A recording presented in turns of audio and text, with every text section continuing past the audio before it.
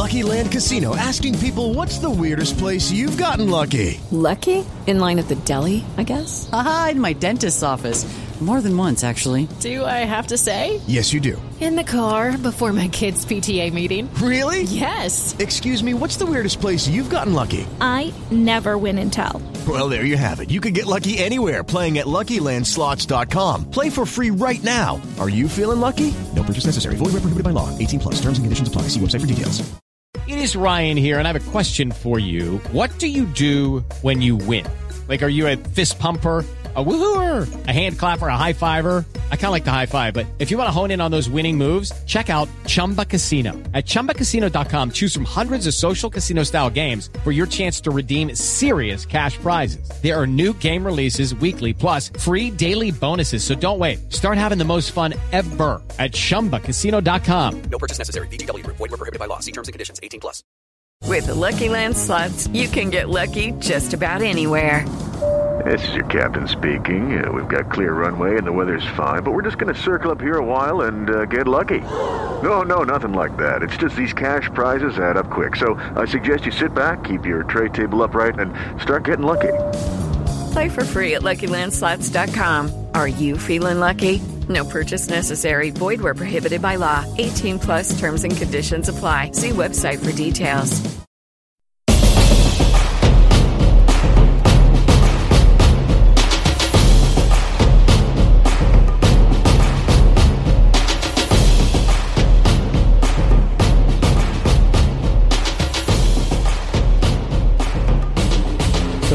Against my better judgment, Joe has talked me into having a Texas Tech podcast host come on. And Joe, I don't know what you have to say for yourself about that. I thought we were going to win. No, I mean, I love, so we will have Tristan McGonigal on a little bit later from the Talkin Tech podcast to recap the Baylor loss from last evening in Lubbock against Texas Tech. I've been on their podcast a couple of times, so I'd asked them if they wanted to come on and do like a post-game recap, and Tristan was able to come on, and it's a really, really great segment. Can't wait for y'all to hear it. But yeah, I told him, and I think I say it when we have the little interview, is like, next time I'm going to wait until after before I ask. Yeah. But it was fun. It was a good talk, and I'm glad we got Tristan on to talk about it. So before we jump into that, do you want to just go through and go over some of the previous games for the Baylor win? Yeah, let's start with some good stuff. Yeah, let's do that. So, before that loss, we let's see. Have we talked since we played Kansas State? No. Okay. So that was an annoying we recorded basketball early. game. We recorded before that last week, so we didn't get to talk about that one. So that was it was an annoying basketball game. It's one of those games where I was like, it was a little bit shaky at one point. I was like, oh, please no, don't let us drop one at Kansas State. Yeah, and it was actually like less of an annoying game and more of playing one really annoying player in Nigel Pack, who dropped 31. He outscored the rest of the team combined because they dropped 60, he had 31. So the rest of the team scored 29 points. Yeah, and then but Baylor pulled it out, got the win, 75-60. And then after that, just that absolute blowout of Texas.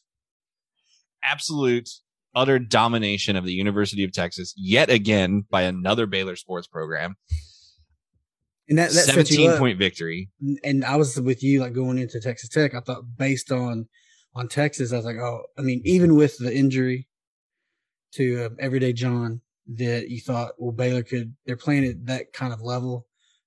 They did against Texas.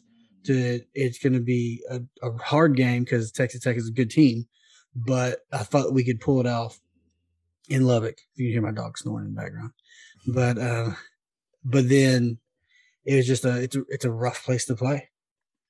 Yeah, Lubbock is quickly becoming one of the scariest places in all of college basketball, not just the Big 12 to play. I think Tristan mentioned they had like a 19 game home winning streak now. Yeah. They've beaten us, they've beaten Kansas, they beat Texas, they've beaten everybody at home that they need to beat at home this year. That's any good. They're a monster, and I don't think they're going away anytime soon. But so no shame in dropping that game to Tech, but I'll still go back and focus on that Texas win because that was sweet. And absolutely. Hopefully we get a sweep this year on them. That would be nice.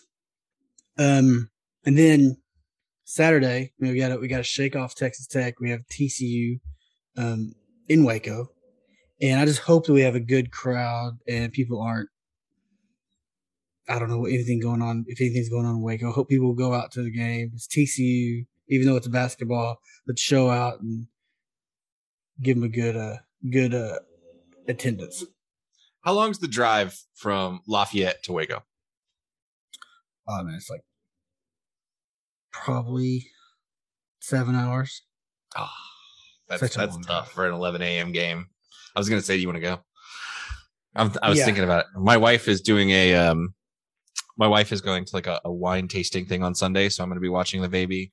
And then I'm also having to take off work on Monday because his daycare is closed for President's Day. So I'm going to be single dad.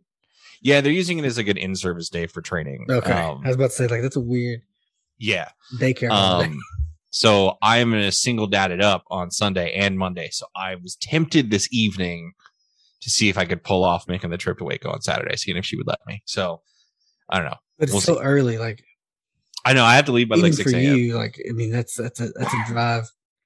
Yeah, I mean, it's 3 hours for me solid. So I would probably need, just to make sure I got everything. Like, I could leave at 7 and make it on time, but I would end up leaving at 6:30 or something. But it's basketball, so it's quick. Yeah. I wouldn't get home very late. Yeah.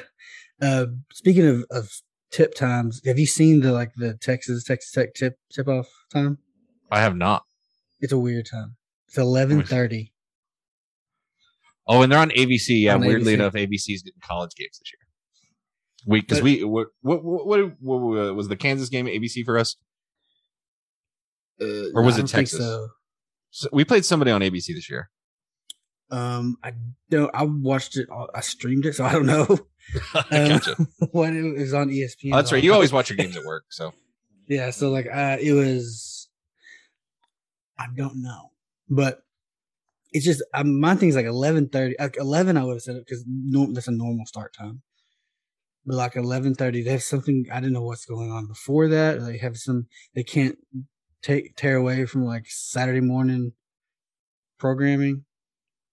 I guess that might be what it is. I don't know, but Baylor has TCU this weekend, 11 a.m. If you can make it, try to make it. Yeah, let's get loud. It's TCU. We want to beat them in everything anyway. So it's a get right game. We should absolutely dominate this team. They should not be able to hang with us. We have Cryer back. EJ's not coming back for the rest of the year. So you got to learn how to play without him. But we're going to have a full backcourt again. And I'm really excited to see what we do with that now that, LJ's got his legs back from under him and just get things right, grab a win here, go up to Stillwater after that, grab another win. And then you've got Kansas at home and who knows what happens in that game. Absolutely. Cool. Now, on the women's side. Yeah, the women's side. They've been on a tear. Well, hold on. I think we need to be upfront about the first place. Yes, absolutely. Women's side. Absolutely. So they're tied for first, but I guess they have a tiebreaker because they beat. They've already beaten Iowa State. Now they have to play them again in Ames, but they beat the brakes off of them last time. And we were talking last week about how hey, it was possible you needed just a little bit of help, but less than a week ago, or just a little over a week ago, we were talking about that, and now they 100% control their own destiny because they have a game against Iowa State. Mm-hmm. It doesn't matter what Oklahoma does the rest of the way, and it doesn't matter what Iowa State does the rest of the way. If Baylor wins out, Baylor wins the Big 12. Yeah, it's just like going back looking at those games. You're talking like they almost doubled up Kansas State.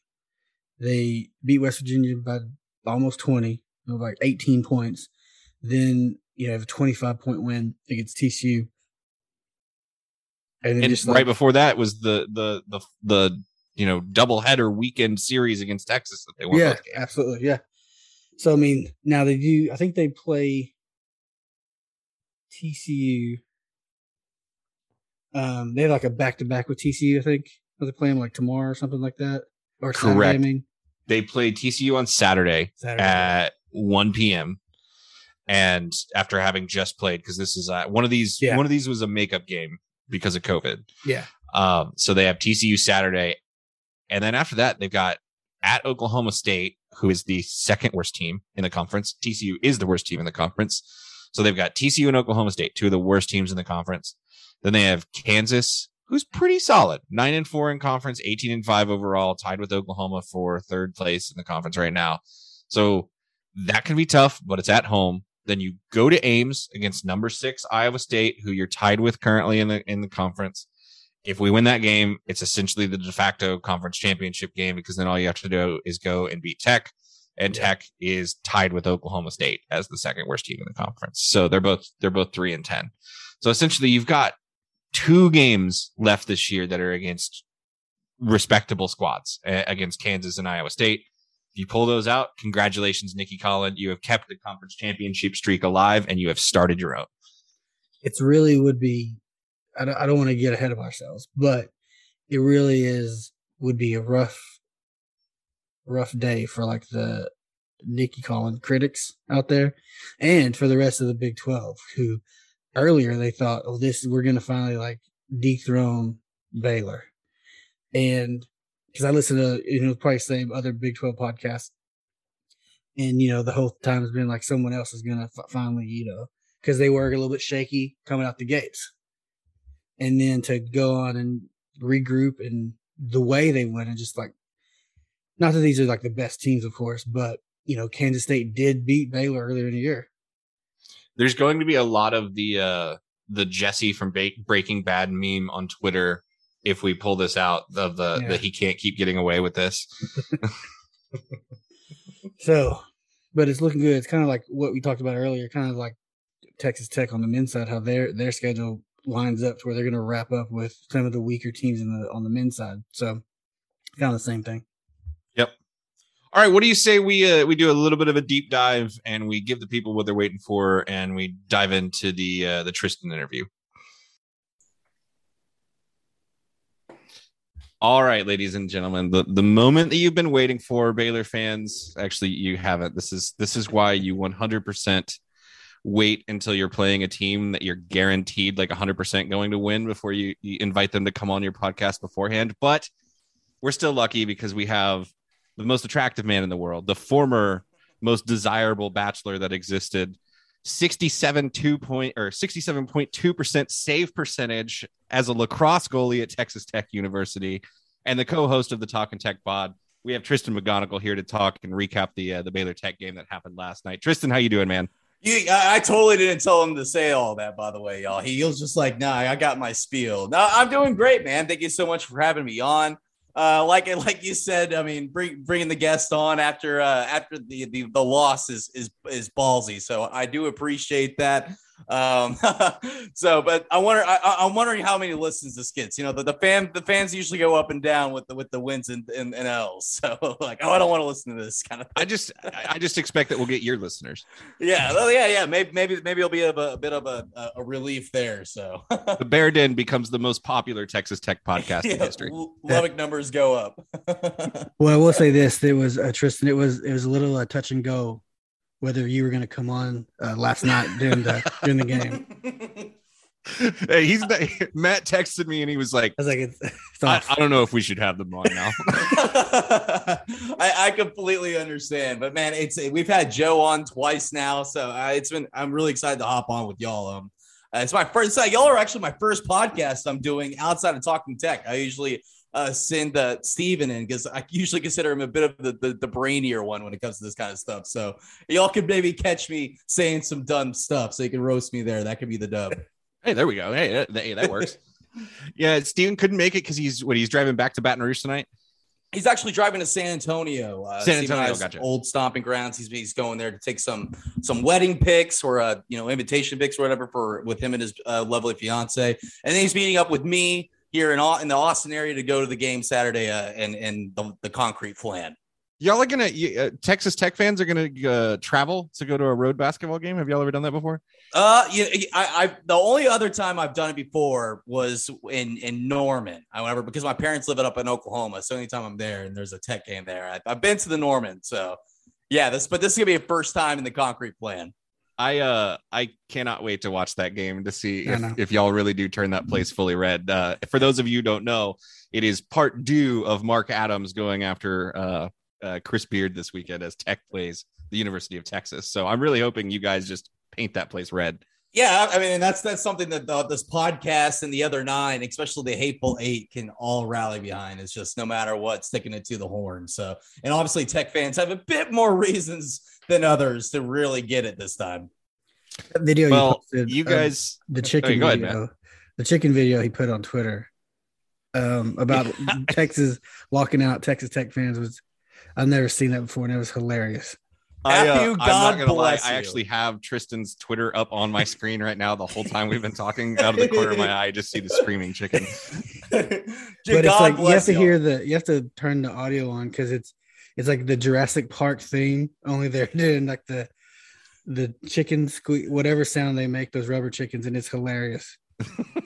It took me like 20 minutes to find that video, and it only got like 5 likes. That's the meme economy for you. You're like this is gonna hit, but sadly it didn't. But Matthew, you made my whole evening, that's for sure. So speaking of Texas Tech fans, you guys got a little bit rowdy last night as the number 7 team in the country came into Lubbock. Y'all had a whiteout. You had some guy that I think ESPN showed him like once or twice, some quarterback named like Paul McThompson or something like that. I don't know. Yeah, I can never remember. Yeah, I think it's like McDonald. I think yeah, something like that. Yeah, Pete McDonald. And you guys once again allowed Baylor to get a nice little first half lead and then just crushed our spirit in the second half. And all I have to say is O'Banner needs to be committed somewhere. I don't know what that person was that was on the court last night, but he apparently became LeBron James. Dude, you're seriously, man. You're really speaking it. And, it's funny that you bring up the first half and then ESPN brought up, the most ESPN tweets, or stats, but it was a legitimate stat this time. It was something like Baylor is practically undefeated if they're leading at half. It was like y'all were like 90-5 if you're leading at half. So, going into this game, I thought this is the real chance that the home and winning streak gets stamped. And going into the half and seeing that stat, you're like, oh, wow, this really could happen. It wasn't exactly like dread. It's like, this is a fantastic Baylor team. They're top 10 in the nation, reigning champs. But, I really thought that this could absolutely go their way. Like, I was actually kind of thinking y'all were going to take it at that moment.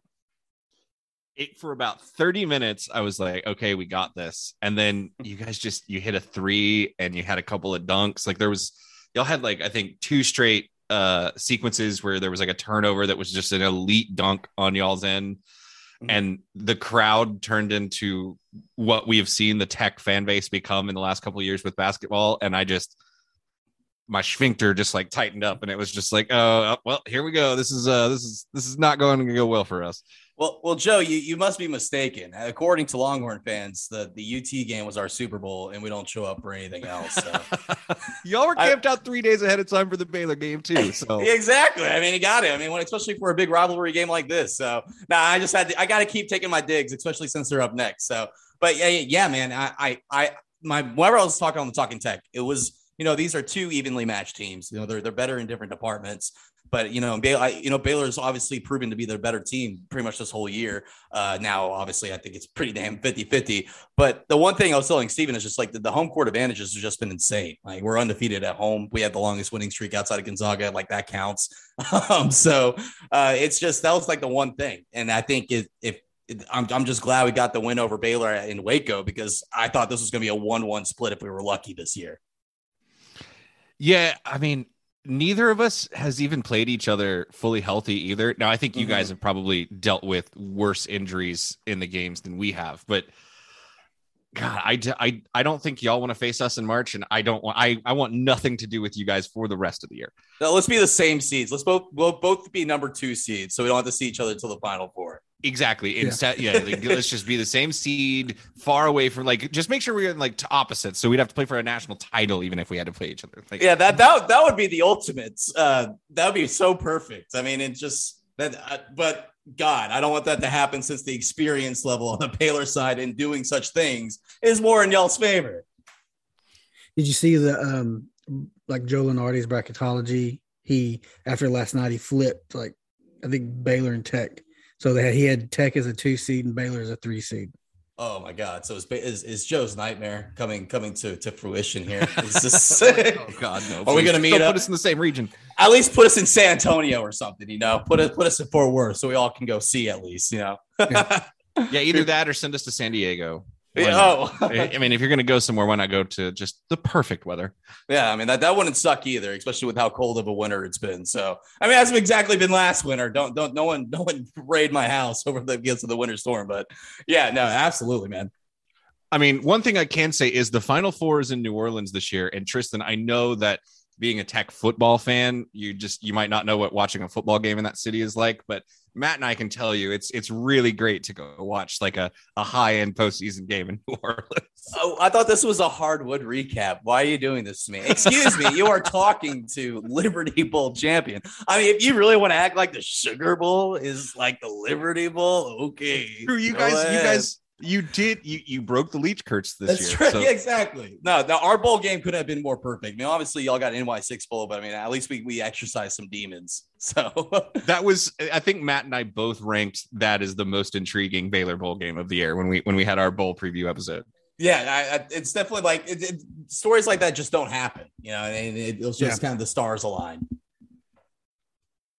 So around the fan base that you guys have when it comes to basketball, I was in a group chat and we were talking about it the other day. And one of the things that I was thinking, because the question was asked, how did Tech become this just fervent, top fan base in the state, one of the top in the country? And my thought was, it was perfect timing when Beard came in and he lit a little bit of a fire underneath the fan base because he brought some energy. He got you guys pretty good before even the Final Four run, but it coincided with some lethargy in the football program where I think your fan base as a whole was kind of we're just tired of football at this point. So it was just this scale tip to basketball. Is that how what would you attribute to how Tech has built this basketball fan base? I think you just sucked the answer right out of my mouth. I mean, I think that's a great way to put it. It really began with Tubby Smith. That's when the interest really started picking up steam because Tubby Smith actually put together a respectable program in Lubbock that just hadn't been seen in a while. And then he left to go to Memphis. And then, obviously Chris Beard comes in and injects even more energy into it. That guy is the worst, though, so I'm not going to give him too much credit. I mean, after all, the real architect behind him is still on the team. But, dude, I think that's a perfect way to put it. I think it's, this fan base wants to cheer for something. I mean, what fan base doesn't? And, have all these college students, and it drains on you whenever every home football game you go to, you're going to lose. And that's how Steven and I's tenure at Texas Tech was. When our best year was Patrick Mahomes' 7-5 year. So it was a brutal stretch. And when we actually had a decent basketball program, everyone was just hyped. It's it's fine. Finally, we have something to go cheer for. I mean, obviously baseball has been awesome, but it's just, a ballpark just doesn't permeate that kind of energy that you're looking for to party with college students. But yeah, I think you sucked that answer out of my mouth, and just the commitment from the fans and the university as a whole. It's just been awesome.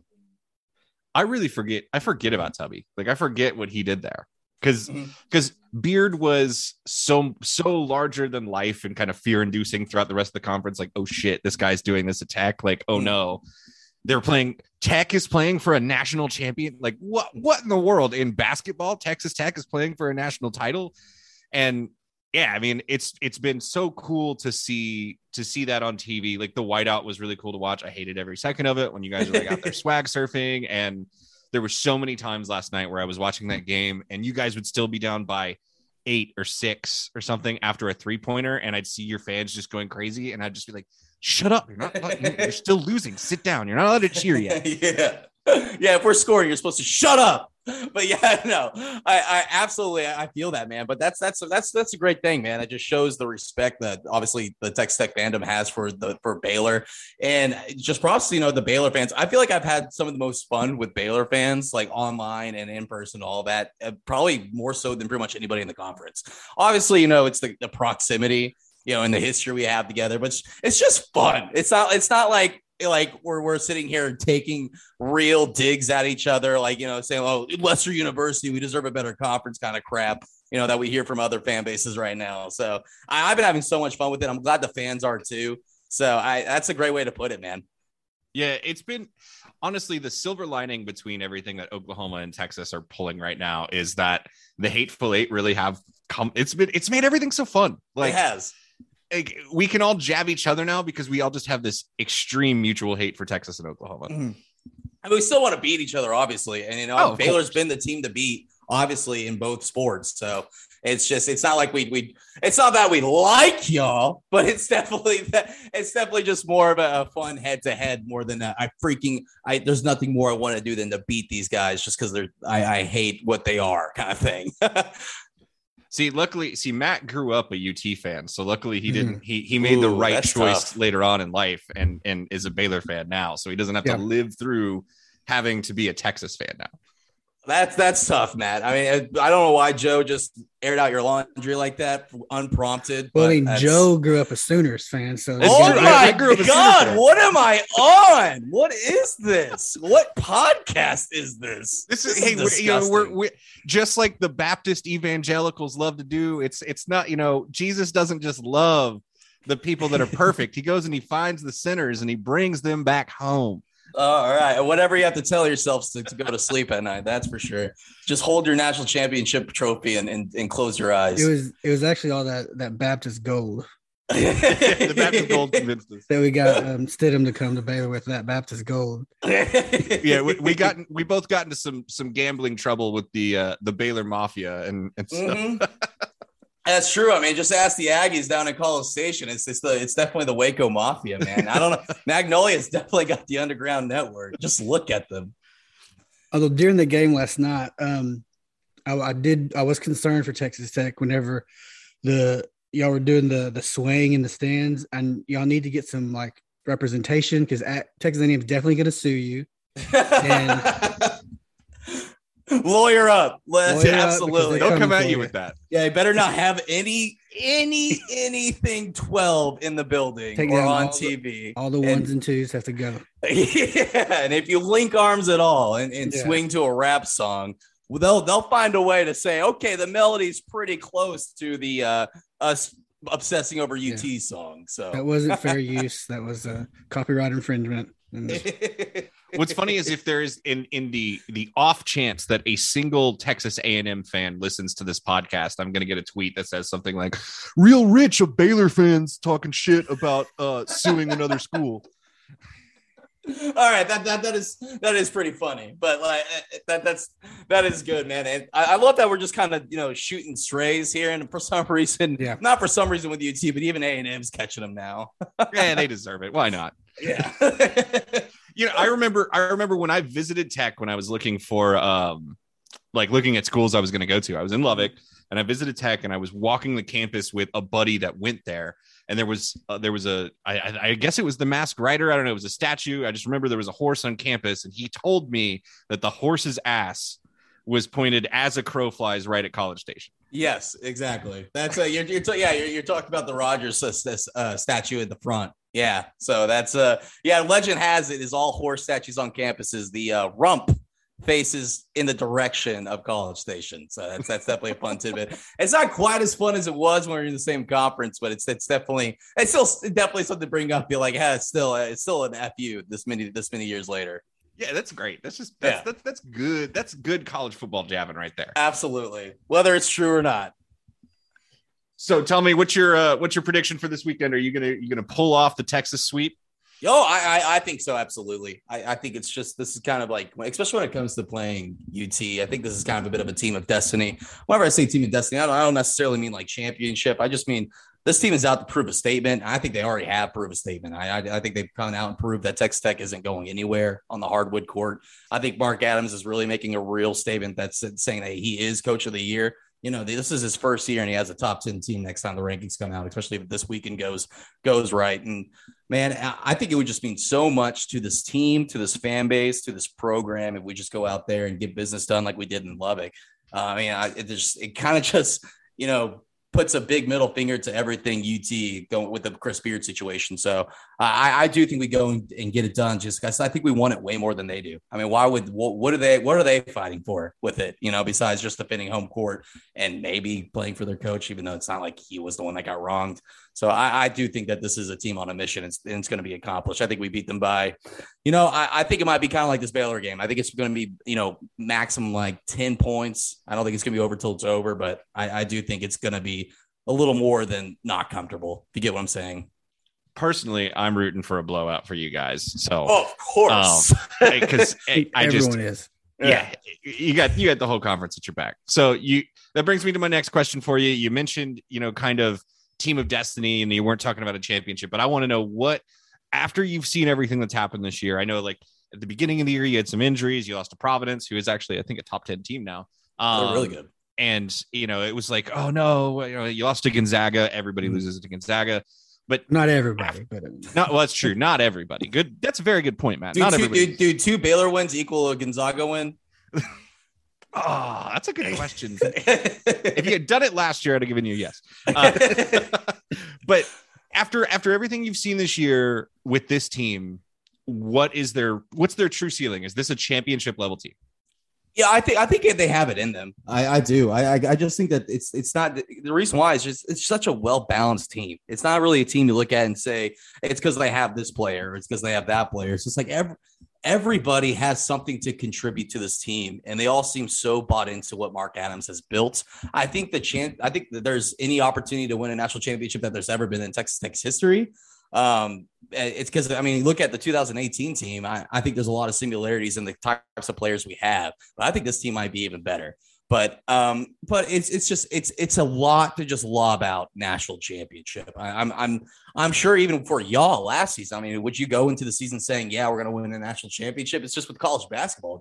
It's such a crazy sport in that sense where it's possible, but it's also unlikely, it's how it works. But I do think that Elite Eight is absolutely in the conversation. I think just going and making a good run is just a great way for the season to go out no matter what.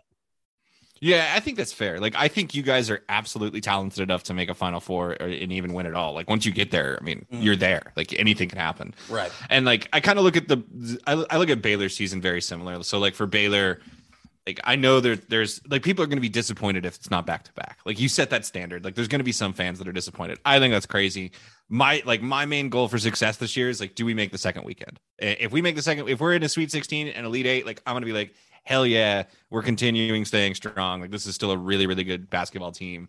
After everything we've been through, like the hangover from a championship, all the injuries that we had, if we do that, I think it'll be huge.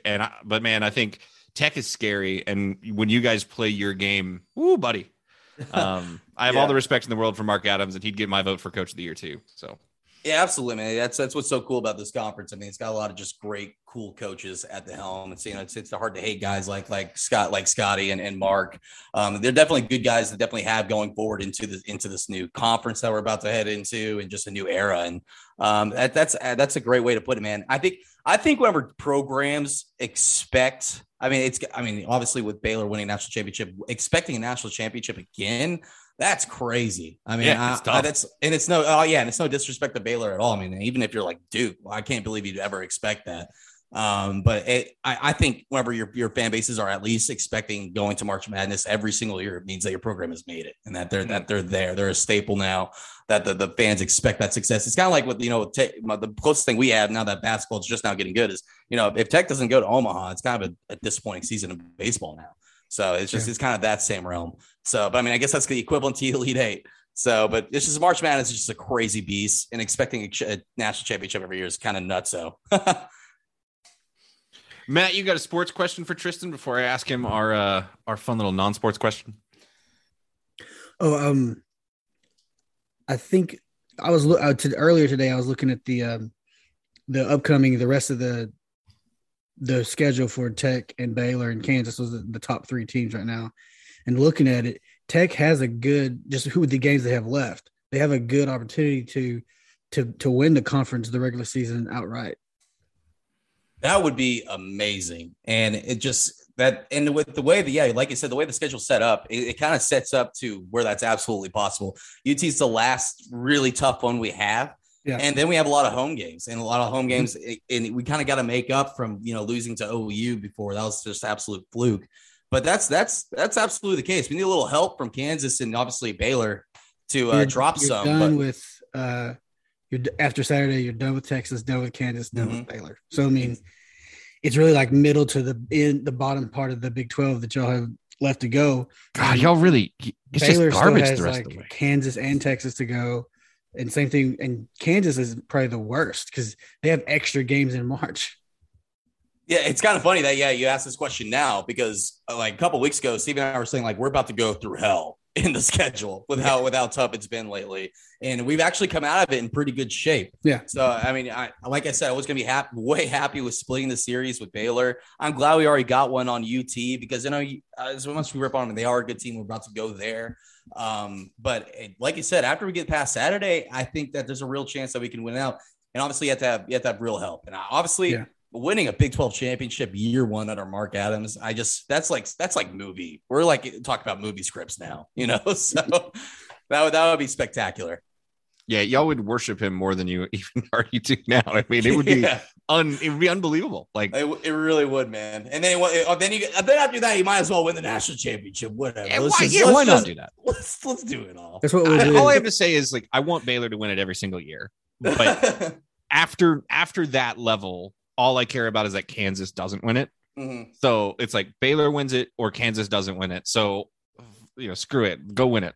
It's kind of like football. As long as it's not OU and UT, but then why would you even bring them up anymore? As long as as long as it's not the Sooners, I'm okay with it. Yeah. So I would not have a problem with Tech doing it because then that would just make Kansas going back-to-back years without winning it. Oh, it'd be so sweet. Please, parody. Please come to us. Please, God. All right, Tristan. So I know on the Talkin Tech Pod, for all you Bared In listeners who don't know, the Talkin Tech Pod has a tradition where they do Song of the Week every week where they talk about things. But on here, one of the questions we generally ask each other is, what are you watching, reading, or listening to? Now, Steven from your podcast mentioned to me that you don't know how to read.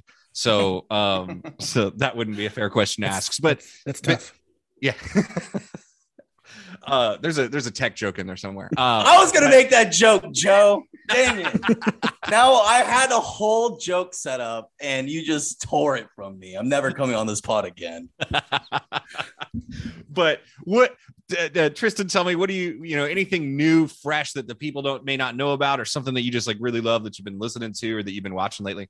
Well, you know what, Joe? I'm going to stick it to Steven here is, I am not much of a reader, but actually I've been reading a lot more lately, Steven. Oh, shit. Yeah. So how about that? And my joke was, I don't read much. There's a tech joke in there somewhere, Joe. Okay. Jeez. But, it's kind of a basic answer, but I'm in the middle of reading The Hobbit and the Lord of the Rings saga. I'm a huge fan of Lord of the Rings and Tolkien in general, but obviously just Peter Jackson's cinematic universe. But these books are really, really good. This might be the best fantasy book or fictional book I've ever read in The Hobbit. It's a children's book, but man, it doesn't matter how old you are. It grips you with the way he writes. It's so pleasant and fascinating. And I do recommend any Lord of the Rings fans that are thinking about reading the books, do it. I mean, it's just, this is basically like, our cultural icons in book form. So I've been reading The Hobbit. I did a book, Joe. How about that? I love everything about it because I love those books, except for like the very first part of Fellowship of the Ring, because that's really super boring. Because one thing Peter Jackson does do really well is he truncates how long it takes them to leave the Shire, because in the book it takes them way longer to get the hell out of there. But Yeah, no, dude, so- that's awesome. Are you? Did your interest in going back and reading those kind of spark from the new Amazon show that's coming? No, not actually, not at all. I mean, what really sparked it again was, my fiance, she hadn't watched any of the really popular series like Star Wars, Harry Potter, Lord of the Rings, and all that. And we started watching all of them, and she loved the Lord of the Rings series. I'm like, I know they're really, really good, aren't they? They're like stupid good. I need to read the source material, so I committed. Like it was kind of like one of my New Year's resolutions was just like kind of commit to reading stuff like that. So that's kind of what spurred it on. That's awesome. Thank you. Matt, have you ever read them? I know you're a big Star Wars. You and I are big Star Wars nerds, but are you also a Tolkienite? Well, yeah, I mean, I read them in school. I read The Hobbit and Lord of the Rings in high school, but then of course, I'm a big fantasy nerd. So when movies came out, I was all about it. And then I'm gonna go back. I was funny. He talked about that. My daughters, they're into like fantasy and things like that. So I was like, well, we should read it together as a family, just like every night read a little bit of Lord of the Rings. And we were going to do that. That's really cool. That's so funny you say that. It's like, whenever I have a future kid, I would love to read this book to them because it plays like that so well. Yeah. So that's a cool story. So like my wife is not a super nerd or anything, but the one thing she's a millennial. So of course, like the one major thing that she nerds out over is Harry Potter. And like, I like Harry Potter a lot. I never read the books until I met her. And then she would always give me shit. Like, you can't talk shit about Harry Potter because you never read the book. And so I went and I read the books just so I could be like, haha, I've read them now. And now what she hates is every time I point out, like, she stole that from Tolkien. She stole that from Tolkien. Like, because like half of the stuff that's in Harry Potter, I feel like is stolen from Lord of the Rings. Straight up. Voldemort is so Sauron and it's so obvious, Yeah, like, and there's just, I don't know. Like, there's just so many things that I will find in Harry Potter that I'm like, that is just straight out of the Tolkien universe. Yeah. So. But I had to quasi defend it because every time I say my last name, usually especially if they're young, they're like, oh, it's what? What's your last name? So for those of you like to pull the curtain back, when Tristan first called into the call, we shared our screen and I had found a picture of him when he was on the in college on the Texas Tech lacrosse club team. So we were like, hey, we found baby Tristan or whatever. The reason I found that was because I Googled your name because I was like, is his name really McGonigal? Or like, because that was the thought that popped in my head. I was like, maybe he's just a big Harry Potter fan. You thought I was faking it? You thought I was faking McGonigal? I didn't know. I thought hilarious. It's a Twitter handle. I've always just known you as Tristy, like just colloquially. And I was like, I don't know. It's Twitter. People throw random stuff up there all the time. That's hilarious. That cracks me up. I'm a huge Harry Potter. I'm going to take on the name of one of the professors in the books. Yeah, exactly. That's my Twitter name. I've gone to the law. She's a great character. She is. At least she's a good one. At least she stays good the whole time. I know Steven doesn't use his Twitter account, like personal one anymore, because he runs the Talkin Tech one, but he needs to change his personal one to like Steven Dumbledore now. just so we can double do it there. I think I'm gonna go on Twitter and I'm gonna change mine to like Snape with my last name. Oh my god, I love that. We're all gonna change our name to Harry Potter stuff, and everybody's gonna wonder why. Tristan doesn't have to though. Maybe you could change it to something different. Like you could be I don't know. You can be Tristan Granger. But so let's do like one of the really weird ones. I'll be like Dobby. That's it. Yeah. Just first name, last name, Dobby. Nothing more, nothing less. All right, man. It has been a blast having you on. Thanks so much for coming on. Please plug away. Tell the people where they can find you, where they can find the podcast. Anything else you want to tell the world? All right, yeah, guys. I'm a co-host on a Texas Tech pod. It's called Talkin Tech. The Twitter handle is @Talkin Tech. It's very active. My co-host Steven runs it, and we're part of Guns Up Nation, a big fan site, unofficial, but it's @Guns Up Nation. Go and follow us. Even if you're a Big 12 fan, it's kind of fun to just kind of be in those circles to see what everyone else is saying. So, but it's been a pleasure, Ben. Thank y'all so much for having me on. I had a ton of fun. I can't wait to do it again. Absolutely, man. Thanks so much. Y'all go follow Tristan. Y'all go follow Talkin Tech Pod. I promise you, it's not all tech all the time. A lot of the time, it's also talking trash about Texas, which we very much welcome on this podcast. Absolutely. It's minimum bear trash. All right. It's the cannons are pointed towards Austin most of the time. All right, Tristan. Thanks so much, man. You have a great night. All right. Thanks, guys. Beautiful. Hope you guys enjoyed that. Tristan, huge thanks to you for jumping in and recording for a little while with us. One of my very good friends. awesome Twitter follow. I do recommend going and finding him on Twitter, giving him a shout out, giving him a follow, as well as the Talkin Tech Pod. So big shout out to those guys for coming on. Now let's shake off the loss again and get back to Baylor talk. Matt, big news, something that everybody's been asking about for a very, very long time.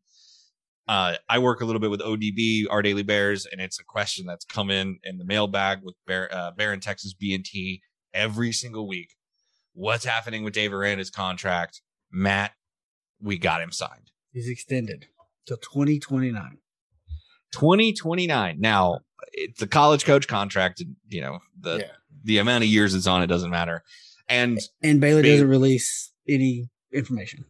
Correct. There is no requirement for them to publicly announce anything as it pertains to the details. Now, a lot of times we'll see leaks here and there and rumors about what it is. But this took a little while. I would assume there's like a buyout increase. I'm sure there's a sizable buyout, but a lot of coaches don't necessarily like those as much because that it pens them in.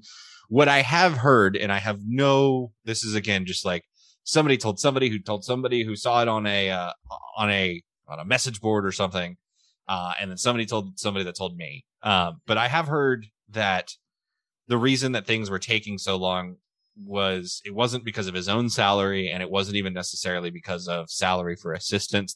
Like stuff like that can get worked out pretty easily. It was he was looking for certain levels of commitment moving forward around NIL. And something that had to do with like a bigger money focus on the recruiting side of things. So if that's the case, I think that would make a lot of sense in the world for why it took a little while for this contract to get signed. Well, I mean, off the topic of specifically the Dave Aranda part of it, Baylor has deep pockets of alumni. And so, I mean, I'm curious, or maybe they have things that just haven't been announced. But like you said, Baylor's a private institution. They don't have to release anything, really. There's no, FOIA to get Baylor information because it's a private entity. But you hear a lot about from other schools about they've gone to NIL deals with this company or that company or whatever. Now you haven't heard that with Baylor, but again, you didn't see a lot of players transfer either. So there has to be, I mean, just me thinking there has to be something that is going on that we just don't know about. Yeah, and I think that's going to be pretty constant with this athletic department. Is there's just going to be things that are happening in the background that they don't feel the need to tell people about. And I don't think Mac Rhodes and Dave Aranda, especially, they're not flashy guys. Like Dave Aranda doesn't want to be out in the spotlight as some guy that's getting interviewed about just NIL and things like that. He wants to be in the background, but he wants to make sure that he has a competitive advantage anywhere that there can be one. So I think this isn't going to be a boastful athletic department that talks about the money that they have. This is just going to be an athletic department that puts their head down and does things the right way. Yeah, I do think that probably I read an article about the Fanatics deal with like jersey sales and putting the players' names on the back of jerseys. And I think probably Baylor's going to get in on that considering we're a Nike school. And I know Fanatics has a relationship with Nike. And that'd be one of those like, but it's a little bit tricky because it's like a group licensing. It's not just one player. You have to have like all the players. Yeah. And I did see I think it was Sikkim 365 reported that, or it was a quote that I think on one of their radio shows for Mac Rhodes that there was like over 300 NIL deals that they've got with their athletes so far. So it's not like, yeah, that's what I'm saying. Like they're just not, flashing it out on ESPN like other schools do, or the information's not available. Like other reporters, like I said, they can get that information because they're publicly funded universities. So, yeah, and that's I think an advantage for us, honestly. Like there's going to be some recruits out there that want that like big flash out in the public kind of stuff, and there's some guys that are just you come in and it's like, look, this is what we got set up for you. This is how you can make money. These are the partners that we have. there you go. If you come here, this is what you got. But they're not recruiting off of that. They're not like guaranteeing anything. It's just like, hey, here's the avenues that we've got for you. Here's how we can promote you. These are the partners that we have. And I think that's what Baylor's style is going to be, especially under Aranda. So really, really excited that the deal got done. It got announced. And in a very Aranda way, just kind of in the middle of the day, out of nowhere. It's not much fanfare, without a whole lot of details. Just, hey guys, stop freaking out about it. He's going to be here for the long haul. I love that they buried the opening game opponent inside that press release. They didn't announce that. Yeah, that we're playing Albany. Baylor it's because Albany. It's because if we're being honest, the home schedule this year is just. It's that year, man. It's that year. We've talked about it's that year. It's so bad. It's Albany Tech. We have 6 total games. It's Albany Tech, Kansas and Kansas State, Oklahoma State, TCU. That's it. That's 5. It's just 5. It has to be because we had 7 home games this year. It's that 7 and 5 year. It reverses.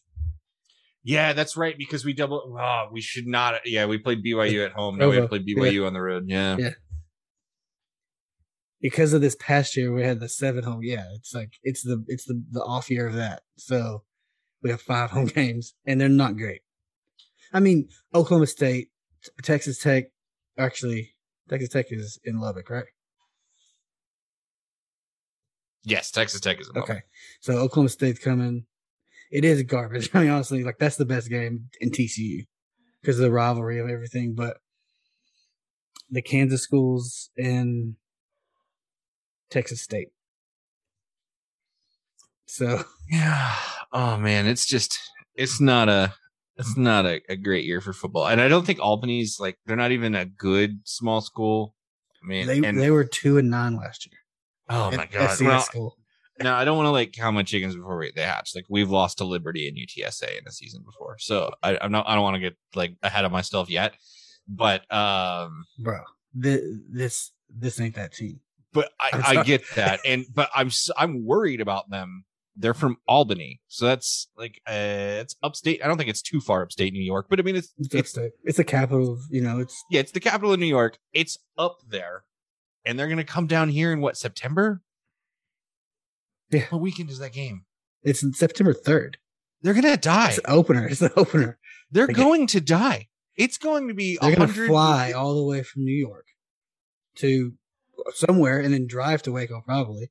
I saw some of their fans talking about coming down for the game on Twitter after they tweeted it out, and I was like, guys, no, like here was the temperature last September 3rd. Just pull it up. It was 100 degrees. Yeah, and that's the thing. And well, here's the other thing is like McLean is an oven. That place gets hot. Yeah. If you aren't in the shade in McLean Stadium, oh man. I remember back in, I think it was the 2013 season, Buffalo came to McLean. And that was like the 2nd or 3rd game of the year. I don't think it was even like the opener. And it was a 2:30 kick, and it was miserable. Yeah. It was so hot. So I felt bad for him. Like that was when they had Khalil Mack was on that team, and he was like shut down. Oh man, that I feel bad for anything. It's Labor Day weekend though, so they'll get an extra day of spinning. They're all gonna want to come down and go to the silos. Go to the silos. Go to McGonigal table or whatever. Take a picture. Matt, outside of college sports, did you watch any football on Sunday last week? Yeah, there was a small game. The big game is because I don't want to get sued, but no, it's a Super Bowl. The Superb Owl. Yeah. It was a good game. Now I had vested interest in the game, so which you were in for Burrow. I was in for Burrow, but also like I had money on it.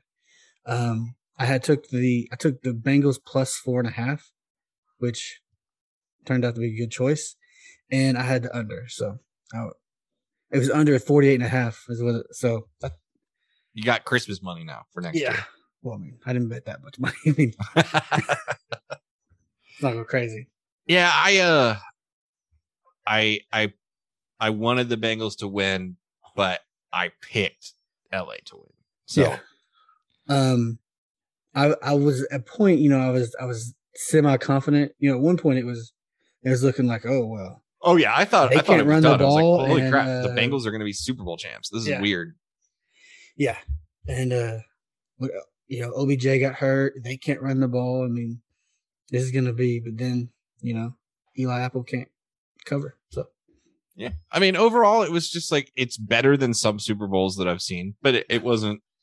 It was a good football game, and that's all I really thought about it. Yeah, and then I was watching hockey, Olympics hockey. The men got eliminated by, I think, Slovenia. So that wasn't fun. But any other?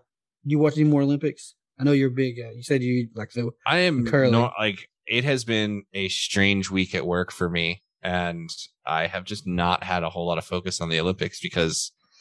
Like I put the baby down and I end up doing some work. And if there's Baylor like sports on, so I watched the Tech game last night. Yeah. But yeah, since we talked last, I haven't really gotten to watch a whole lot of Olympics. I was real busy the whole weekend because we did a bunch of Valentine's Day stuff and we had a blast. But yeah, like I haven't actually watched as much Olympics. I followed like kind of like the ice skater controversy situation, but that's weird around the girl that had tested positive and they were going to let her compete anyway. But luckily she came in fourth. So it didn't even matter. She didn't even medal. So, but yeah, not a whole lot of, stuff going on there. I have seen though that back into college sports that there is like some stuff going on with Conference USA. It's a mess. So basically 3 schools from Conference USA, they were already announced they're leaving and going to the Sun Belt. It's Old Dominion, Marshall, and Southern Miss. So that we already knew that. Then I guess earlier last week or maybe the week before that, they had all announced individually, yeah, they're going next year. They're cutting their June 30th or whatever it is. They're leaving Conference USA.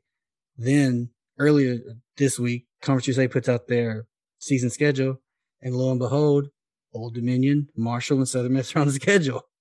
And they're expected to play, and lawyers are going to get involved. It's just a mess all around. Yeah, it is really weird. And putting all of the legal stuff and how crappy this is for the players that play at those schools, and everything that they're going to have to go through and deal with and how crappy it is for the other schools in Conference USA. The weirdest part to me is I think back to when I would play like NCAA 14 and I would always do a bunch of conference realignment and make the conferences that I wanted whenever I would do a new dynasty. And the Sun Belt was always the conference I would kill. Like I would essentially kill the Sun Belt conference. And it's come up because the Sun Belt used to be like that, but now yeah, now they're pretty good. Louisiana's good. Coastal Carolina's good. You have Appalachian State, who's good. You have Arkansas State, who has been good in the past. That's a good team. And then also part of this is I live in a Sunbelt town in Lafayette, and it is Conference USA has always had this like big brother type of like looking down on the Sunbelt. Even like the AD at Louisiana Tech made remarks about Louisiana because they felt they were more superior. And it's just funny that their conference is collapsing and they're adding like FCS schools. They're jumping FCS schools up to join the conference in like a couple of years to replace these schools. And it's like your conference is like it's your dying breath because you're losing some of your best schools to go to the Sun Belt. That has to be like a slap in the face for them for sure. It reminds me of the Big East saga. So if you think back to when the Big East still existed, yeah, Central Florida tried to join the Big East, and South Florida, who was in the Big East, said, "No, get out of here. You're a fake school. You're a commuter school. Whatever. Yeah, you're not going to come play football with us." And just talked so much trash about them and everything. And now the Big East fell apart. South Florida ended up nowhere and is a completely irrelevant football program. And UCF is now going to be in the Power Five. So that's kind of, that's got to be how Lafayette feels a little bit. Yeah. And with the, what's going on in the American, with them losing their teams to the Big 12, I mean, the Sun Belt is positioned to like take the mantle of like the more successful Group of Five conference away The from American is really not going to be good after we're done with it. Yeah. I mean, you're losing just the three best schools. Like your top three schools gone. Yeah, and just out in one fell swoop. Yeah, it's they're gonna have a rough go of it. There's just and you're losing those markets. The biggest thing is you're losing Houston, you're losing Orlando, and you're losing Cincinnati.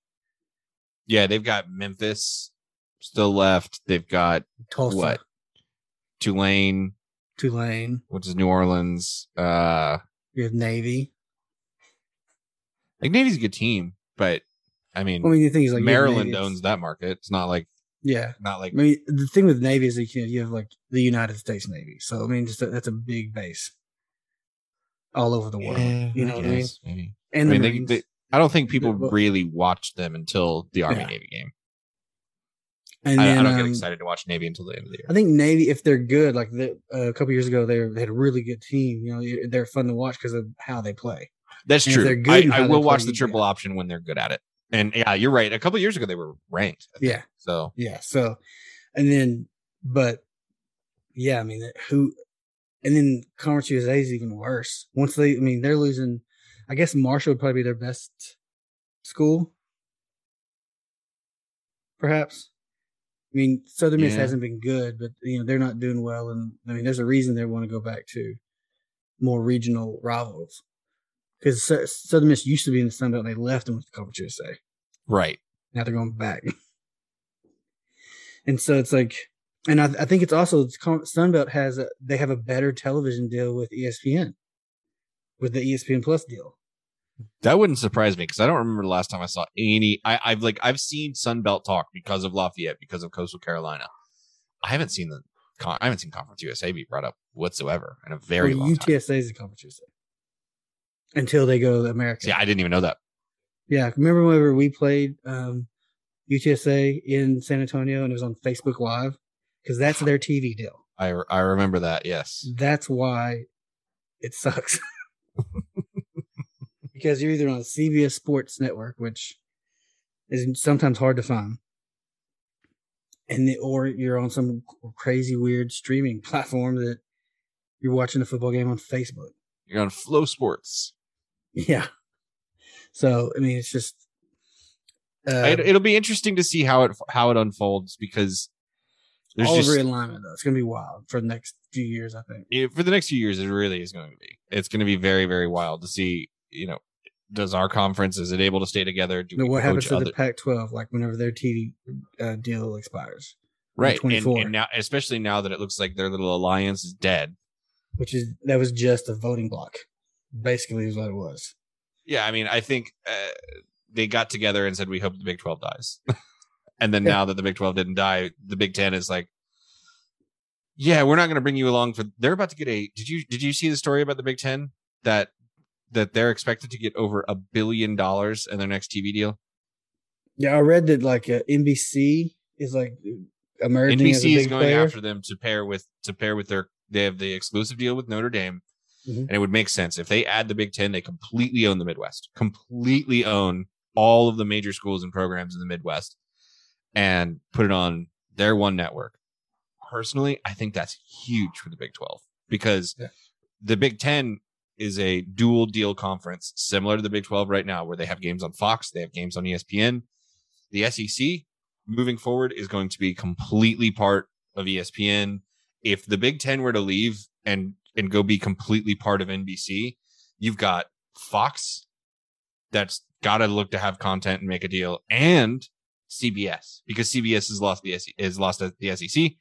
So that's two major networks right there. They're going to be looking to add people. Fox is probably going to do everything that they can to hold on to the Pac-12, maybe. And then it's just, figuring out how they're going to fill in their other time slots between us, the ACC, and I think the ACC still got to deal with ESPN. So yeah, long deal. So I mean, this could bode well for the Big 12 becoming a CBS conference. Well, that's what I was trying to say. Like, you don't think they want to give up that 3:30 slot there in college football? I mean, they're losing the SEC. That's done. Yeah. So, but are they just going to fold up because that's been like, I mean, that has been the SEC, but it's been like that 3:30 slot's been kind of the big CBS game. Yeah. How many times have you watched Alabama, Tennessee, Florida, like Tim Tebow, Eli Manning, Peyton Manning, like all the history that we've seen in our lifetimes in the SEC was formed on CBS. So I think it'd be really cool if the Big 12 ended up coming down and getting either like an exclusive Fox or an exclusive CBS deal. Now that the Big 10 is probably flirting with NBC a little bit. I mean, I think my guess would be CBS is probably going to try to fight for probably the Big 10. Even though they will bid, but the more that they bid, that we at least know what kind of market they're setting and what they're willing to pay, and that helps the Big 12's leverage when it comes to negotiating. Yeah, and the best thing would be for the Big 12 would be Big 10 to go to someone other than Fox. Exactly. The Big 10 going to NBC is the biggest thing for us. I don't think NBC the reason NBC is going after this is because they're like, we already have Notre Dame. If we have the Big 10, we've got that entire region. We own it. That's, and so I think it makes the most sense for the Big 10 to go there. And you get into that, like, it's not just one game, whatever, whenever Notre Dame plans, you have like a whole Saturday of programming. And they've got NBC Sportsnet that they're trying to expand. They've got Peacock, which they're putting a ton of stuff on. That's absolutely Peacock. So because I think they folded this NBC Sportsnet. That's done. Oh, did they? I'm gonna have to look and see. I think you're right, because I think the Premier League games might be on USA now. So like, yeah, well, they have. I think the thing is their streaming platform, and they need content for streaming platform. They absolutely do. And they kind of had an experiment with Notre Dame. One of their like non-conference, or I guess all their games are non-conference, but one of those like Toledo game was on Peacock only. I'm calling it right now, folks. You had to have Peacock premium to watch it. Yeah, I'm calling it now, folks. 2026, you're gonna hear dun dun dun dun dun dun dun. It's gonna be the Big 12 on CBS. That would be wild. My mind's always been it's gonna be like a Fox. Fox is gonna make a bigger push for the Big 12. We're gonna play day games. Get ready. People are gonna be pissed. CBS loves playing the day game. Well, they're gonna have a big day game. Yeah, it'll be a national broadcast every week. Yeah. It'll be cool, and then will be put on probably like what Paramount Plus or something is like the streaming platform that CBS is. So yeah, for sure. So, well, they have also like CBS, like they have that side CBS Sportsnet, stuff like and then, that. And then like Paramount is their streaming platform. So, speaking of Paramount Plus, TV shows, Boba Fett, Star Wars, the thing that we've been talking about week after week. Matt, did you watch the season finale? Absolutely, I watched it. Tell me, I've seen some opinions on Twitter. Okay. Yeah, I have some thoughts. Before I make a statement about my thoughts, just yes or no, did you like it? Yeah, I liked it. Okay, I did. I loved it. I thought it was a blast. I don't. By the way, go ahead. Spoiler alerts. If you have not seen the final episode of the Book of Boba Fett for season 1, go ahead and click off now because we're about to dive in and spoil stuff. So that's your warning right there. Go ahead. Probably should just like spoilers for like all Star Wars content. Yeah, all Star Wars content. If you haven't seen it yet, just go ahead, pause, go watch that, then come back and listen. Anyway, moving on. I loved it. I thought it was a blast to watch, and I'm still very confused as to why people didn't like it. I mean, I think it was. I'll say this: I liked it. It wasn't my favorite. I wasn't like blown away by it. I didn't love it. Like I wouldn't say I loved it. It was fine. But I would say this. It was very high highs, but I think the lows were pretty low sometimes. See, I didn't really notice like really any like again like I didn't think it was award winning or like anything that was like industry changing of television. But hey, man, if I'm gonna have a climax, closeout, fight, battle, that was fun. It was a fun episode to enjoy. I think my critique was maybe like pacing during the series. Because the weaker episodes were pretty weak. it's not like they just dropped off a little bit. I thought like some of those episodes were pretty weak, but then again, the ones like in the middle, I guess we already gave our spoiler one, but the ones with Mandalorian with Din Djarin in it were amazing. Yeah, they were great. Absolutely. And all I know is like when I watch a television show like this, like when I watch sci-fi stuff, I want to be entertained. And seeing a Rancor being ridden by Boba Fett across the streets of Tatooine is fun to me. Yeah, no, it was amazing. I liked it. And like I said, parts of it I absolutely loved. I just thought it was uneven, I guess is the best way I would put it. And that's like kind of my critique of the whole series or the whole season 1, which I'm assuming there's going to be more. I don't know. I assume there will be.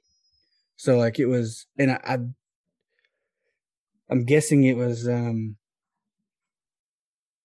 because Robert Rodriguez kind of directed. He's kind of the showrunner type of, like he was kind of his season.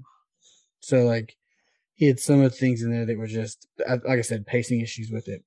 And also I didn't understand what they were doing with Boba Fett, because a big portion of this, there's 7 episodes. He's not there for 2 of them. Yeah, I mean, a big chunk of the percentage of your episodes, like of Boba Fett, there's no Boba Fett. Yeah, I think that's fair. What did you think about Grogu's choice? Well, I thought it was. I kind of thought that's what was going to happen. Yeah, I think we both predicted he was going to come back. And I think I'm guessing is they did it in this because it kind of negates like the season finale of Mandalorian season 2, where he leaves. By the time you get to Mandalorian season 3, episode 1, he's already back. You don't have to go through that. So that's part of the storyline is gone. It's kind of like a soft reboot of Mandalorian. It's like we're getting the band back together, have these episodes in Boba Fett to kind of set up what we're gonna do. And they're off doing whatever they're gonna do, going to Mandalore or whatever. I don't know what's gonna happen with them, but they're back together. So it kind of perfect to set up that show, which I guess is later on this year. Yeah, I think it is. I love hearing your dog snore in the background. He's my favorite. Well, now he's up and he's begging for food. Like he'll jump up in my lap and beg for stuff. So he's the best. Yeah, I thought that's what Grogu was gonna do. I want to see more and more about the Darksaber. I'm honestly more excited to watch more Din Djarin than I was to watch more Boba Fett, but I enjoyed this. It was good. Like I've seen bad Star Wars, and that wasn't bad Star Wars. Yeah, so absolutely. It's making some things like we may have talked about this last time. Really, it's partially making like the animated stuff. You almost have to have some kind of working knowledge of like Clone Wars, right? Yeah, the Cad Bane introduction and death and like little Easter eggs that are on there are less impactful if you aren't aware of what happened in the animated series. Speaking of Cad Bane, is he dead? I think he is, and I've heard people talk about this. Like, why would you kill Cad Bane? Because he's such a great character. You just kind of introduced him to live action, and I was like, yeah. My thinking is, we have all kinds of space to work with in the past. Especially with that Andor series that that happens before the rebellion, it's coming out.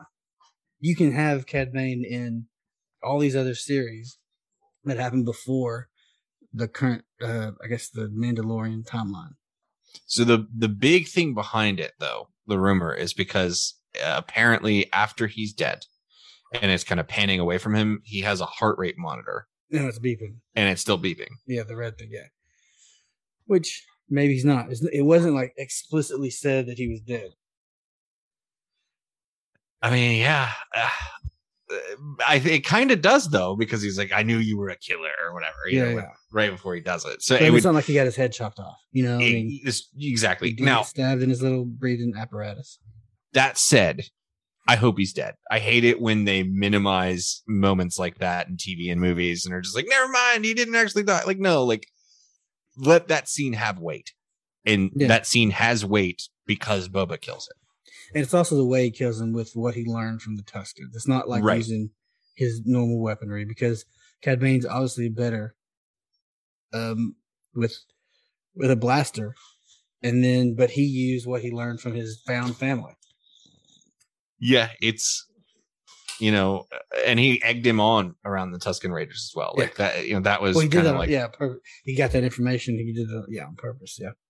Yeah. So I was kind of disappointed we didn't see Tusken Raiders come in. I wanted to see them come in at the end because we spent so much time early.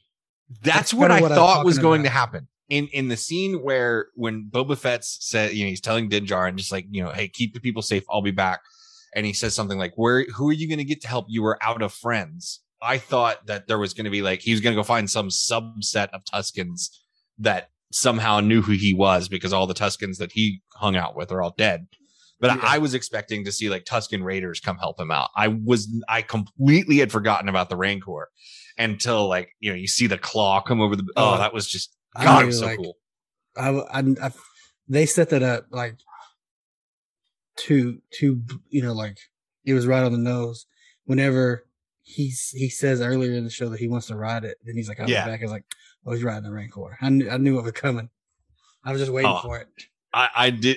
It got me, and that may be why I loved the episode, was just because I was like, oh my God, it's a Rancor. What I love is the little Easter eggs, because earlier he says I've read a beast 10 times the size. And that was I don't know if you probably ever seen this, but they had this Star Wars Christmas special in the 70s or something. And Boba Fett rides some weird, huge, animal of some sort. And I was like, this is what you have to with these shows. I think they're made for casuals, this one's a cool, sci-fi show. It's Star Wars, but they're not people that watched every episode of, they're for people who watched every episode of the Clone Wars and Star Wars Rebels for all these characters, but they're made so in a way that you can come in if you haven't done that and still be enjoyable. Yeah, it does service to every sector of the Star Wars fan base. You don't have to be you don't even have to have really seen the movies to enjoy these seasons. You're going to be missing out on some good context to understand motivations behind things and who people are. But if you've just seen the movies, you're fine. You don't need to have gone and watched the Clone Wars or the Bad Batch or Rebels or read any of the I love about novels. If you do a little bit of digging on Disney Plus and you go to the Star Wars section, they do have essential Clone Wars. So they have 6 episodes. These are essential Clone Wars. So you can go and kind of hit all these things if you don't want to go back and watch 3 seasons or 4. I don't know however many seasons of Clone Wars there are. But you have okay, here's essential Ahsoka. Here's essential things you need to know. And so they do that kind of, they do spoon feed casual fans. If you do a little digging on Disney Plus, you can catch those episodes and get caught up without having to dive into long seasons of a show, especially animated. Not everyone's into watching animated shows. Yeah, or you can. What I do whenever I need to catch up on stuff, when I saw Cad Bane, I was like, I need to do a Cad Bane refresher. So I went and I just found a YouTube video that was every Cad Bane scene in Clone Wars. And I was like, okay, I'll watch this. And I was like, oh yeah, I remember all this stuff. I have to do that even with a show you've watched and they have a new season coming out, but man, it's been a while. Go back The Witcher. I'm let me go back and just get there's a recap YouTube channel that does reviews and recaps, and they'll just go through a whole season in a 10-minute video. I did that with The Witcher because I was not going to go back and watch that weird time loop first season. So I loved it to death. I wasn't going to watch it again. I'm debating now after some news, and we'll stick to some pop culture for a couple of more minutes. And that is, I may have to go back and watch 3 seasons of Stranger Things because we got the announcement for season 4 today. So I saw I guess a poster, but I was kind of in the middle of doing other things. So what was the announcement? So they released 4 posters today, the tagline for the season, and I believe I read it's coming this summer. and the tagline was all endings have a beginning, or there's a beginning to every end, or something like that. Essentially, I saw that tagline. And I think this is season 4. I believe the show is going to end at season 5. So the implication is this is the beginning of the end. Like this season right here is going to be what sets up the final season. And from what it appears that people are pulling out of the posters is that they are in Russia, which would mean spoiler alert here if you haven't watched season 3 of Stranger Things, but it appears they're going to get Hopper back. Yeah, I saw that one poster. Like it's blatant. Yeah, like one of the posters. Like there's no doubt. Like that must not be. Yeah, which I mean they already knew that because of I guess the end credit or whatever from the stinger for the end of season 3. Yeah, so if you've watched Stranger Things, you knew he's coming back. Yeah, I mean, and that's the biggest character, honestly. I think on the show, like everybody loves David Harbour, everybody loves the character Hopper, like he's the best. So, going back to Star Wars for a second, did you see that they had the Obi-Wan poster and date got released? Yes, I did. I'm very, very excited about that show. I love Ewan McGregor. I love his version of Obi-Wan Kenobi. And I'm super stoked to watch that show. I think it's I read like May 25th, 2022, something like the 45th anniversary of the release of New Hope, or at the time it was Star Wars, the first Star Wars film. So it's like 45 years to the day that Obi-Wan is going to be released from whenever he was kind of introduced with New Hope back in 1978. What's funny, and I'm sure I'll get corrected if I'm wrong on this, but I believe it was Alec Guinness. 77? Yeah. First Star Wars was, I think 77. I said 78. I think that's right, because I think Empire was 80 and then Jedi was 83, I think. Well, I said 78 and then I said 45 and I was like, well, I was born in 78. I'm 43. Yeah, it's 77 because right. Empire came out in 80. Yeah. But because they were all 3 years apart. Yeah. But I think it was Alec Guinness when he was pitched the role of Obi-Wan Kenobi in A New Hope. I think they offered him points, like a percentage of the gross or of the net or the profits, whatever it may be, for what the movie made. He turned that down for a flat rate pay because he didn't think the movie was going to do well, because it was like this weird sci-fi thing and he didn't quite understand it. But he took the money instead of the points. I'd be bitter too. Yeah, Alec Guinness. I mean, that's apparently he didn't like it. He didn't after the fact. Like he didn't really want to. If I'm right about that, I don't know where I read that, but I think I've read that before. Is that he turned that down? I think I've heard that too. That would be an all-time dropping the bag moment. It's the opposite of like George Lucas, who said, "You know what? I don't want any more money. Just give me some points. Give me the merchandising." Yeah. So it's like whatever.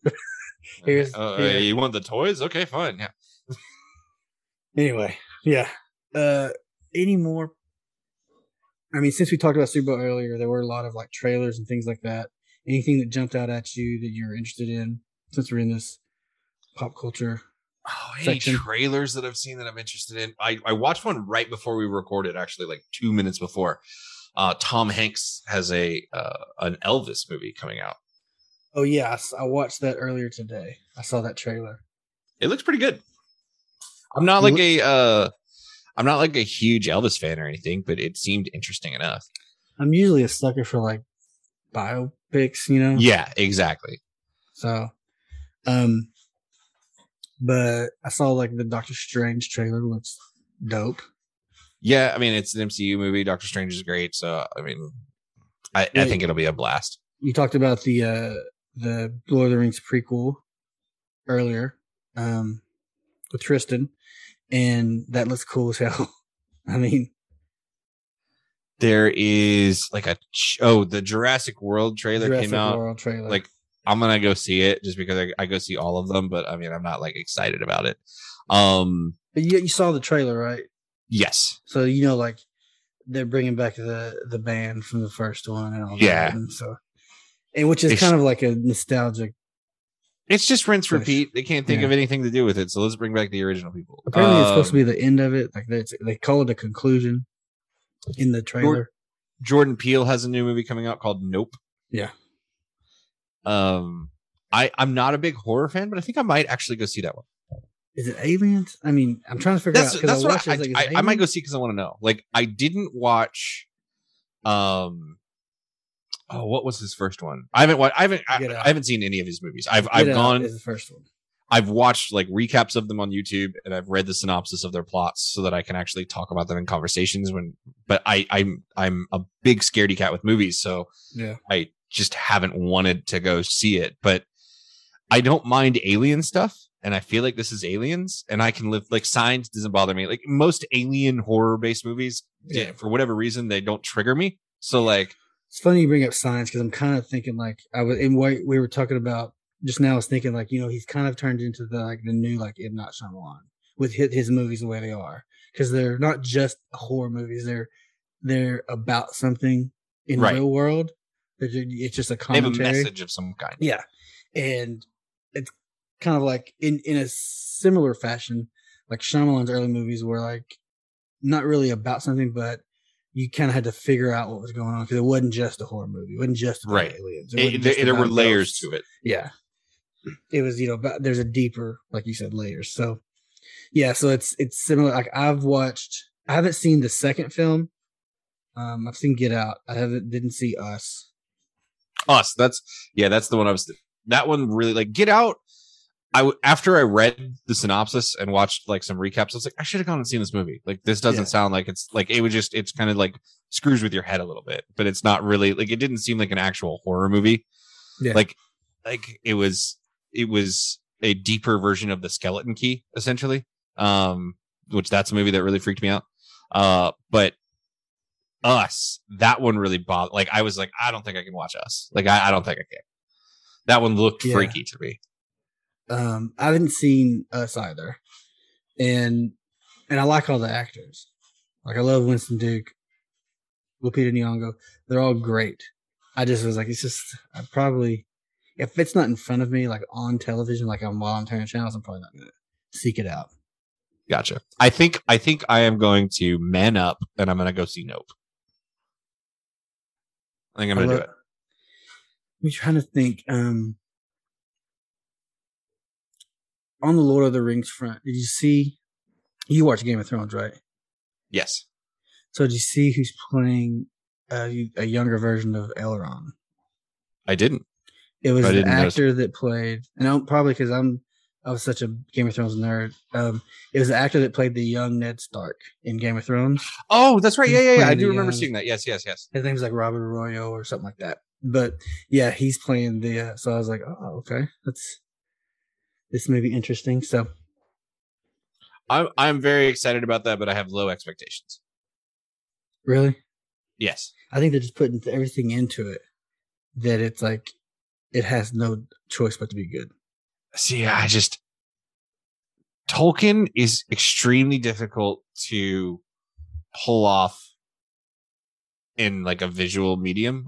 I feel like, and the first three, like the Lord of the Rings, what Peter Jackson did, I don't know if it's like it was so perfect. He did such an amazing job of adapting it to screen viewing. Like we talked about with Tristan earlier, like there are things in the books that don't translate to TV, and Peter Jackson found a way to take those out or morph them or change them to a way that it fit on the screen. And I look at the Lord of the Rings movies and I think as a trilogy, it's just, I don't know if anything can ever touch what was created there.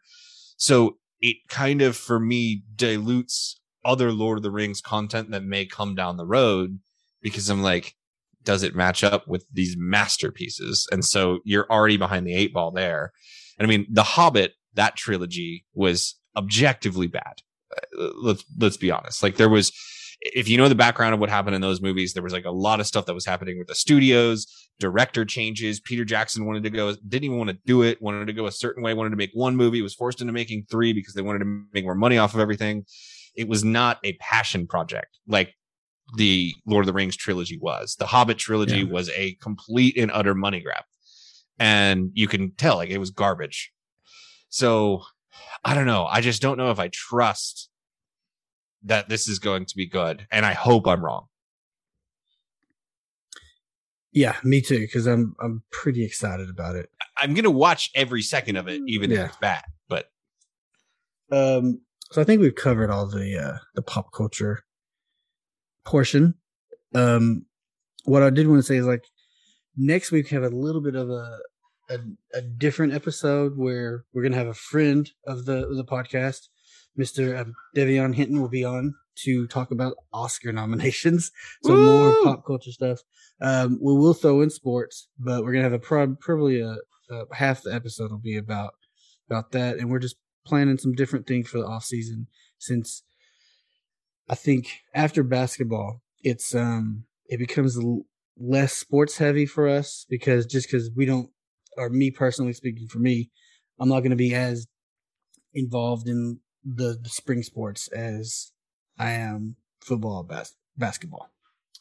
We'll bring you the best Star Wars content that you can imagine, though. Absolutely. All right, Joe, where can people find you? You can find me on Twitter at @the_Joe_Goodman.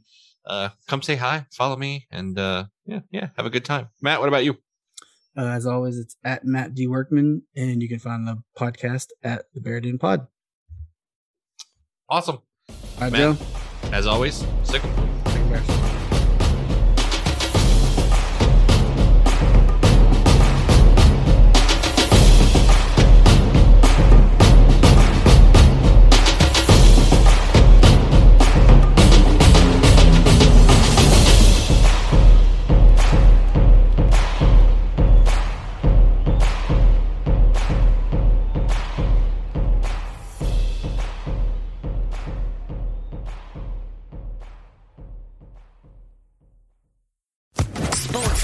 Podcast Network. It is Ryan here, and I have a question for you. What do you do when you win? Like, are you a fist pumper, a woohooer, a hand clapper, a high fiver? I kind of like the high five, but if you want to hone in on those winning moves, check out Chumba Casino. At ChumbaCasino.com, choose from hundreds of social casino-style games for your chance to redeem serious cash prizes. There are new game releases weekly, plus free daily bonuses. So don't wait. Start having the most fun ever at ChumbaCasino.com. No purchase necessary. VGW Group. Void where prohibited by law. See terms and conditions. 18+.